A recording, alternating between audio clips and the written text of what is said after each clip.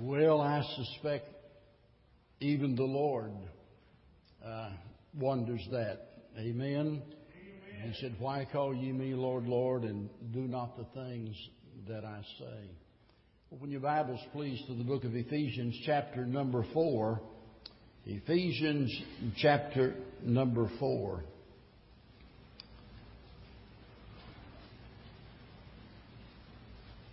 Before I read our text today, let me introduce the message by reminding you very briefly of the first part of this chapter, where throughout that section we are commanded to walk Christ-like. I don't think there's anyone here this morning who doesn't know that that's what we ought to do. Amen? I mean, we call ourselves Christians. Certainly we ought to be like Christ. But beginning with verse number 17 and on through this chapter and the section we're looking at today, here we are told that we ought to walk consistently. Let me explain. A lot of times our profession and our practice are in discord. In other words, our beliefs and our behavior don't agree. We say one thing and yet we do another. I think that's indicated in the song Brandon just sang. And a lot of times the world, we do as the world does instead of as Christians should.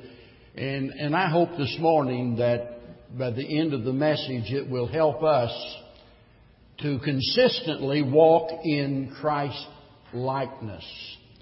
And I trust you'll listen very carefully. I really thought about giving this message the title of How to Get Rid of Your Old Man, like I said last week, but I was afraid the women might think I was talking about a divorce, so I'm not going to do that. The title of the message is called The New Man. And this is a picture of conflict. It's a conflict that's going on within. It's a personal struggle that every Christian faces. And Paul tells us in this section that there are two opposing factors. There is what he calls the old man and what he refers to here as the new man.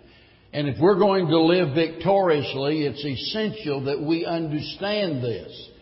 And this makes this message very important. I hope it won't be like one story I heard about these three fellows, a doctor, a lawyer, and a preacher, all went deer hunting. And so they get out there, and before they even get started good, this gigantic buck jumps up and runs out there and stops and looks. And all of them throw their gun up to their shoulder, and boom, boom, boom. They all shot. The old deer fell over dead, but they have no idea who killed him. So they go up there. Well, the game warden was nearby, and hearing the shots, he came over to investigate and got in on the discussion. We shot him, but we all shot. We don't have any idea who killed him. And so the game warden said, well, let me examine him. There's one hole right in the side of the deer's head. And the game warden said, well, that's easy to figure out. The preacher killed him. And the doctor and the lawyer said, well, how can that be? How can you tell? How in the world could you know the preacher killed him? He said, it's easy. There's just that one hole. It went in one ear and out the other ear. So I hope the message doesn't go in one ear and out the other ear this morning. It's really, as I said, none of us can live victoriously unless we understand what we're going to be talking about here this morning. Before a person is saved, they are spiritually dead. They are certainly very much alive physically. They're strong and they're active and they're healthy physically, but spiritually they're dead. That is, they're separated from God. They have a sinful nature without one spark of goodness whatsoever. But the very moment that you put your trust in Jesus Christ, You become a new person. You become somebody that you've never been before. I love what one preacher said many years ago. If you're saved, you're all tomorrows and no yesterdays. Isn't that great? All tomorrows, no yesterdays. The past is gone forever. No record of sin against you whatsoever. You now have a new nature, and that new nature causes you to begin to change. But even though we are in the process of changing, although we are now a new person, there is still a conflict that's going on within us. And the Bible refers to that opposing factor as the flesh. Now, I know a lot of times when the Bible uses that word flesh, it's in reference to our physical bodies. But the Bible also uses the word flesh to refer to our human frailty, especially our tendency to sin. You see, we all have a propensity to sin. I mean, that's just what we do. We're sinners, and as a result of that, we sin. We don't need anyone to teach us how to sin. That's just natural. But when he refers to the flesh, he's talking about that frailty of the flesh, the tendency to sin. You might put it this way. You might say the flesh is that part of you that is wanting to act independent of God. That part of you that wants to focus on self instead of God. And although we are no longer in the flesh is still in us. And it's our duty to mortify. That word simply means to put to death or to render inoperative the deeds of the flesh. And that's what Paul is talking about in our text. So, that's enough introduction now. I want us to look at our text, and there's 3 lines of thought here that I want you to notice. You could sum it up like this. Ye were, ye are, ye be. Ye were, ye are, ye be. So you could say that this conflict is all about being who you are. Well, who are you? You are a new creature in Christ Jesus, the Bible says. And as a result of that, we are to live Christ-like consistently. To do that, we need to do 3 things. First of all, we have to recognize our sinful tendencies. Look at verse 17.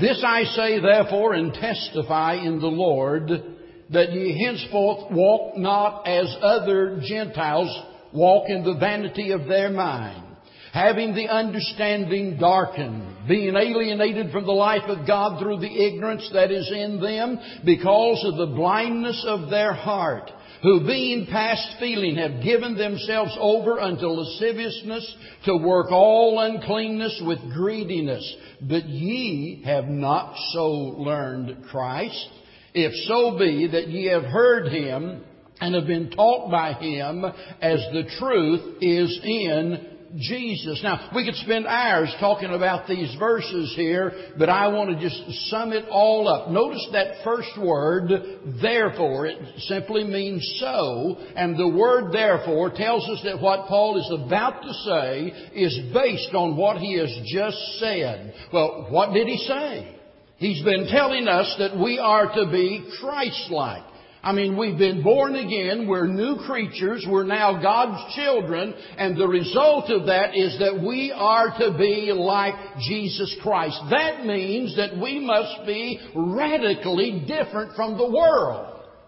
We can't be like the world and be like the Lord Jesus Christ all at the same time. So here we are, with the command to be like Jesus Christ, and yet with a tendency to sin. The songwriter knew what he was talking about when he wrote the words, prone to wonder, Lord, I feel it, prone to leave the God I love. All of us feel that way at some time or another. That inclination in our heart to resist the leading of the Holy Spirit, to ignore His warnings, to neglect the commandments that He's given to us. So we're talking about recognizing our sinful tendencies. And I'm talking to Christians, those that have been saved, recognizing your sinful tendencies. To do that, I have to recognize the presence of sin. We don't like to do that, do we? We don't like to deal with that. Paul recognized the presence of sin in his life.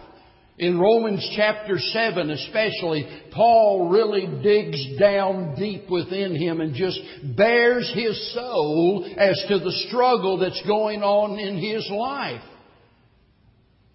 You might not believe it, but do you realize there are some folks who believe that after we're saved that we can finally reach that place that we can live above sin? Sounds amazing, right? There are people that believe that. It all started with John Wesley and what was called the holiness movement many years ago. Today it's carried on by most of the Methodist churches and the Church of the Nazarene. By the way, you can find either one of those just across the road out there. Isn't it amazing that people will attend churches and join churches and not even have a clue at what they really believe? You know, my Bible tells me that if we say that we have no sin, we're a liar. The truth is not in us. Why in the world would you join a church that teaches that you can eventually live above sin in this world? I got news for you. As long as you're in this body, you're going to sin. Regardless of how much of the Bible you know, regardless of how much you work, regardless of how much you give, or whatever else you do, you're going to sin till the day that you die. And we have to recognize the presence of sin in our life. But also, we have to recognize the purpose of the old man. Now remember, I said the old man is that inclination to live independent of God. The old man is that part of you that wants to please self instead of pleasing God. What is the purpose? Look at verse 22. He says that ye put off concerning the former conversation the old man, which is, notice, corrupt according to the deceitful lust. Now let me make this simple. The purpose of the old man, that sinful part of you as a Christian, is to deceive, to defile, and to destroy. You see, that tells us something about human nature. Do you realize that by nature man is self-destructive? I mean, that's what God said. He said, my people have destroyed themselves, and that's exactly what people do. I mean, many times knowing that they're doing wrong, knowing the consequences, knowing that they're putting themselves at risk, they'll go right ahead, ignore God's warnings, and do what they want to do. Listen to what Paul said in Romans chapter 8 and verse 13, for if ye live after the flesh, ye shall die. But if ye through the Spirit do mortify the deeds of the body, ye shall live. Now listen, neighbor, he's talking to Christians. And he says simply, listen, if you live after the flesh, you're going to die. Well, you say, everybody's going to die. Yeah, but not everybody's going to die prematurely, and you are. You live after the flesh, you ignore the Word of God, I promise you, you'll die prematurely.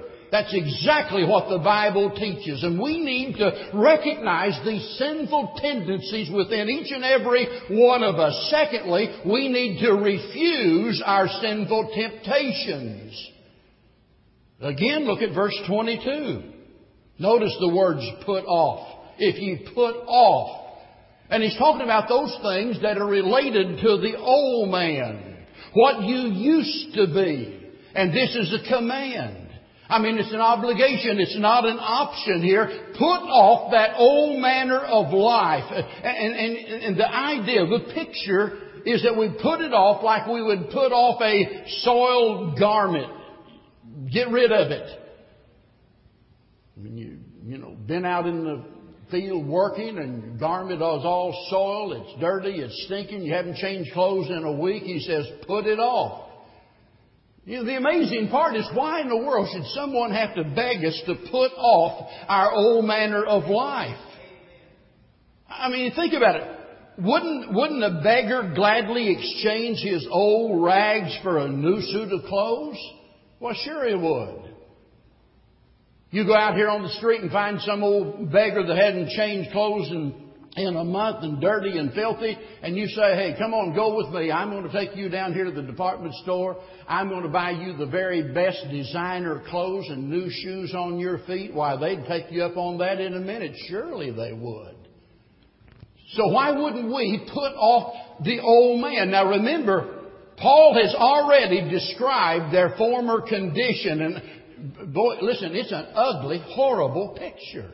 There in the first part of chapter 2, he talks about being dead, as it were. And you notice in the verses we already read, they walk in the vanity of their mind. Verse 17, verse 18, having the understanding darkened. They're alienated from the life of God through ignorance and blindness and so forth. Why would we want to retain in our life those things that are going to identify us with the old life?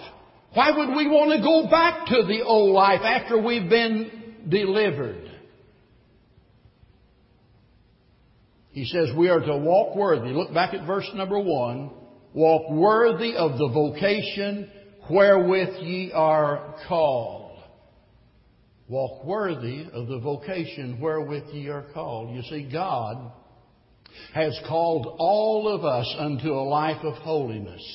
He's called all of us into a life of service. Remember, we represent the King of Kings and the Lord of Lords. And the manner in which we represent Him is so very important that if we misrepresent Him, there are those that could end up rejecting Him because they've been given false information. And you and I need to be mindful of that. Whether it's your classmates, your co-workers, your neighbors, your friends, your relatives, whoever it is, the people watching you, you're the only Bible that some people will ever read. And you've got to wonder, what kind of message are you sending? You see, whenever we continue to act as we conducted ourselves before we were saved, and we keep doing that, it ends up hurting others. It ends up grieving the heart of God, and it's going to ultimately cost us our lives. So victory comes as a result of us, number 1, recognizing our sinful tendencies. Number 2, refusing our sinful temptations. That is saying no, rejecting them. Now, listen, if you're a child of God, you don't have to cave in to every sin that comes down the road. Greater is He that's in you than he that's in the world. We sin not because we are forced to, but because we choose to. We need to refuse those sinful temptations. And then thirdly, we need to replace our sinful traditions. Look at verse 23. And be renewed in the spirit of your mind, and that ye put on, what? The new man, which after God is created in righteousness and true holiness. Now, whenever I talk about traditions, I'm talking about customs or practices, just as it's described in the dictionary. And we're talking about replacing our sinful traditions. In other words, those things that we once did by nature. He says, put off those things, discard those things, and notice he says, and put on the new. As a Christian, we ought to avoid sin like the plague and put on the garments of holiness, right? Okay, we know what we ought to do, but how do we do that? Nobody would disagree whenever I say, as Paul did here, we ought to get rid of that old junk that was in our life. We ought to walk in newness of life. We all agree with that, but how can it happen? how do we get from point A to point B? Well, there's two things that we need to remember. Number one, our attitude must change. That's clear in verse 23. Be renewed in the spirit of your mind. Now, Christians have been changed. Are you listening? They've been changed, and they are being changed. But because you see, whenever the Lord saves us and He starts this process in our life, He starts changing our life. We're not what we used to be, but none of us have yet arrived at a state of perfection. And because we haven't, we ought to constantly be changing. Now, if we're going to be changing, that means there has to be an adjustment of attitude. That's what we're talking about. That's what He says here. That be renewed in the spirit of your mind. Perhaps you'll remember what Paul wrote in Romans chapter 12. You'll remember, he said, I beseech you therefore, brethren, by the mercies of God, that you present your bodies a living sacrifice, holy and acceptable unto God, which is your reasonable service. And he says, and be not conformed to this world, but be ye transformed by the renewing of your mind. If our life is going to change, if we're going to continue to change, as it were, into the likeness of Christ, there has to be a change in our attitude. But not only that, our actions must conform. Attitude must change. Actions must conform. That's what he's talking about in verse 24. Put on. You put off something, but listen, you've got to replace it with something. You put it off. But you can't live in a vacuum. You can't be neutral. It's not just a matter of putting off things and saying, well, you know, I quit this and I quit that, and so now I've stopped all of those sins. But there are things to be put on also. Because if you don't put on the new man, you revert back to the ways of the old man. So not only does your attitude have to change, your actions also must change here. And notice, this lays the responsibility right on our doorstep. Paul says, put on. Some folks have the idea and promote this idea in what they call the deeper life. And their theory is this: just let go and let God. Oh, that sounds so spiritual, right? Just let go. You know, stop trying and just start trusting, they say. Just let go and let God. I've got news for you. God expects something from you. God is not going to do for you what He has commanded from you. And so he says, put off the old manner of life and put on the new. In other words, we have to exercise our will. Now think about it. Let's go back to square one. Here we are. We've just received Jesus Christ as our Savior. So now we are a new person. You see, we inherited our old sinful nature at birth. We inherit our new nature when we're born again. And he tells us now, since you've been born again as a result of that you're in this process of changing, put on the new man. I love the way Kent Hughes described it. He said God didn't tell you to weave it, He told you to wear it. And that's good. It's not a matter of us working to make ourselves acceptable to God. It's a matter of us appropriating what God has already provided. So that means every day of my life, I need to be setting aside those rotten, filthy, stinking garments of the flesh, the old man. I have to reject that sensual lifestyle that displeases God and put on the new man. That is to wrap myself in the newness of life, to put on the shining garments, you see, of who we are. In other words, we have to put on who we are. We have to be who we are. Who are we? We're the children of God. Who are we? We say we're Christians, then act like it. And notice what he says here in the last words of this section. He says, which after God is created in righteousness and true holiness. That phrase, after God, means in the likeness of God. Put on the new man, which is in the likeness of God. The new man that's created like the Lord Jesus Christ. But notice how he describes this. He uses two words. He uses the word righteousness and the word holiness. Those same two words are found over in Luke chapter number 1, where it says in verse 75, in holiness and righteousness before Him all of the days of our life. The same two commands, the same two obligations. That we be righteous and that we be holy. That covers our relationship with our fellow man. That covers our relationship with God. We are righteous and we are holy. But notice, it said all of the days of our life. In other words, we are never at liberty to do otherwise. We're to put on this new man all of the days of life. There's no vacation from our vocation. We're always on duty.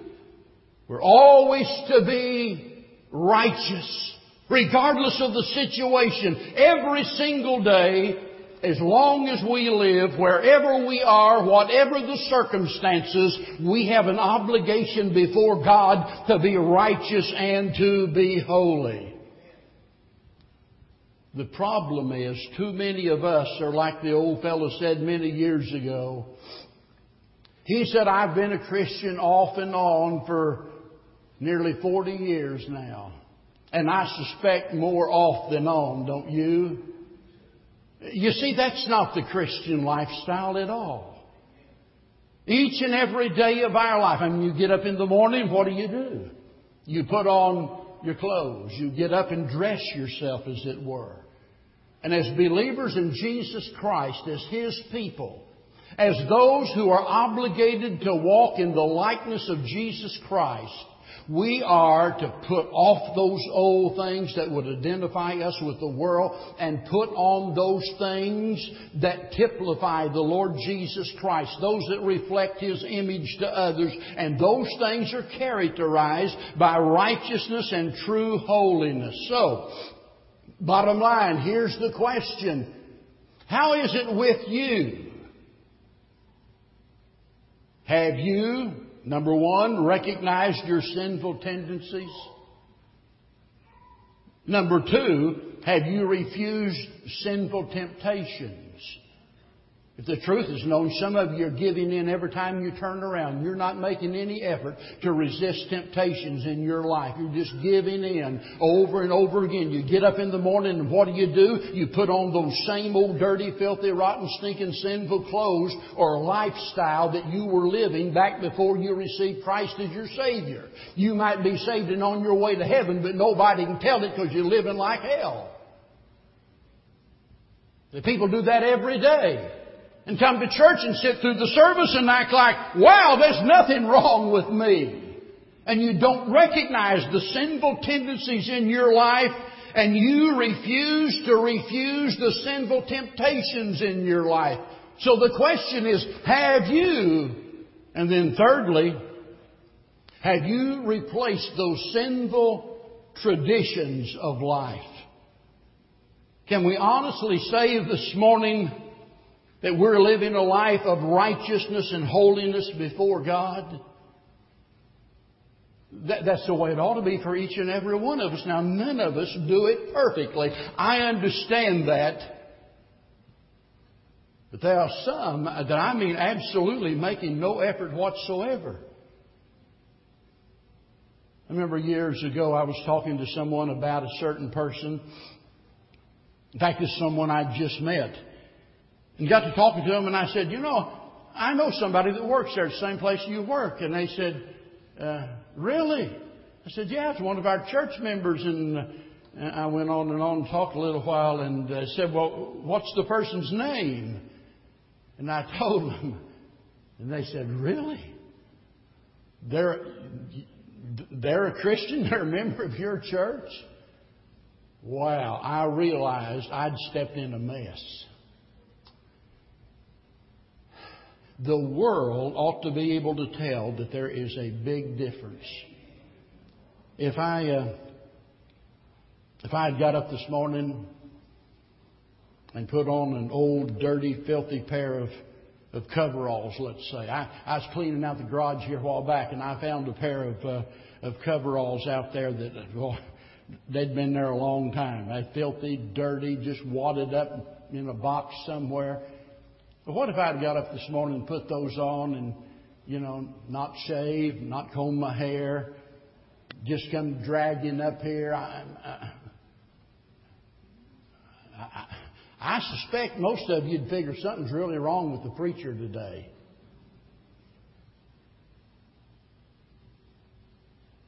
I'm telling you folks, when you claim to be a Christian and people look at you and all they see is that sinful aspect of your life, they've got no reason to believe that you're really a child of God. We're talking about the new life, the new man, and if you're saved, you are a new person. You ought to be what you are. Let others see the difference that Jesus Christ makes in a person's life. Do you recognize these sinful tendencies, and are you refusing those sinful temptations in your life? Are you replacing those with the righteousness and holiness before the Lord? I mean, can you honestly, as we come down to this part of the service where we extend an invitation for us to do business with God, can you honestly say this morning, I can't think of a thing in this world that I need to repent of. I can't think of anything I need to pray about, nothing I need to do.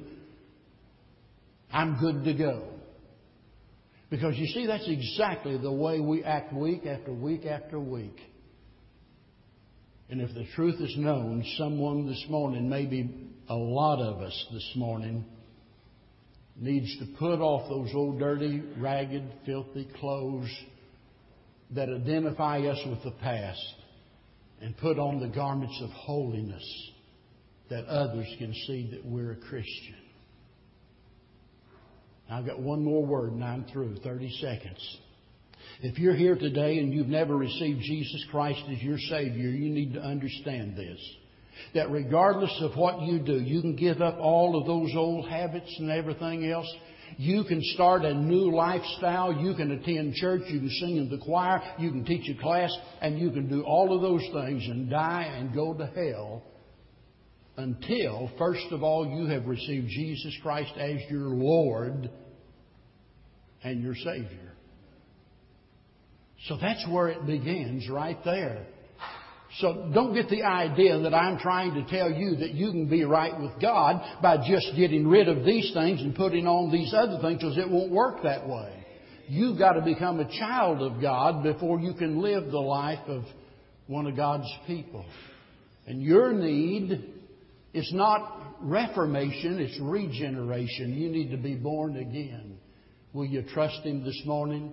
As we stand together and as God's Spirit deals with our heart, as He speaks to us today about His will for our life, what would God have you to do? Father, I pray this morning that You'll accomplish what only You can. Lord, that You'll bless Your Word, that the Holy Spirit might move on our hearts. And Lord, even if it's embarrassing, even if it's difficult, Heavenly Father, that we will humble ourselves and confess our sins and adorn ourselves in the garments of righteousness. And Lord, help folks understand, those that are walking according to the flesh, they're risking their life, putting themselves in jeopardy every moment. And Lord, I know that there's no way I can frighten them into getting right. But I know the Holy Spirit can make it so real that they'll be miserable until they do. Save the soul that's nearest hell. change your children today, especially this one behind the pulpit. In Jesus' name. As we lift our voice in song, if God's speaking to your heart today, would you come? Search me, O God, and know my heart today. That's the scary part. He does know our heart.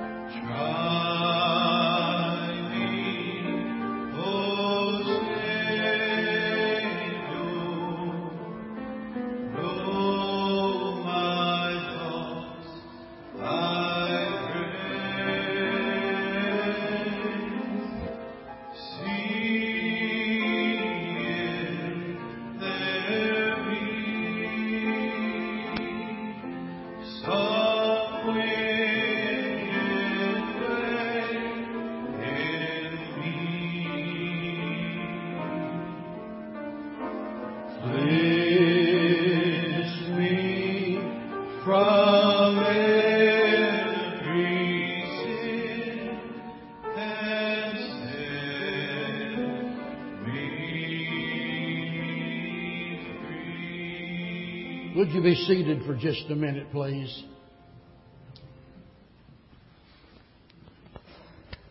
I've been preaching over 40 years now, and boy, I'm not perfect, and I sure got a lot to learn. I don't know it all. And I realize that Sunday morning's never a good time to deal with any kind of problems or whatever.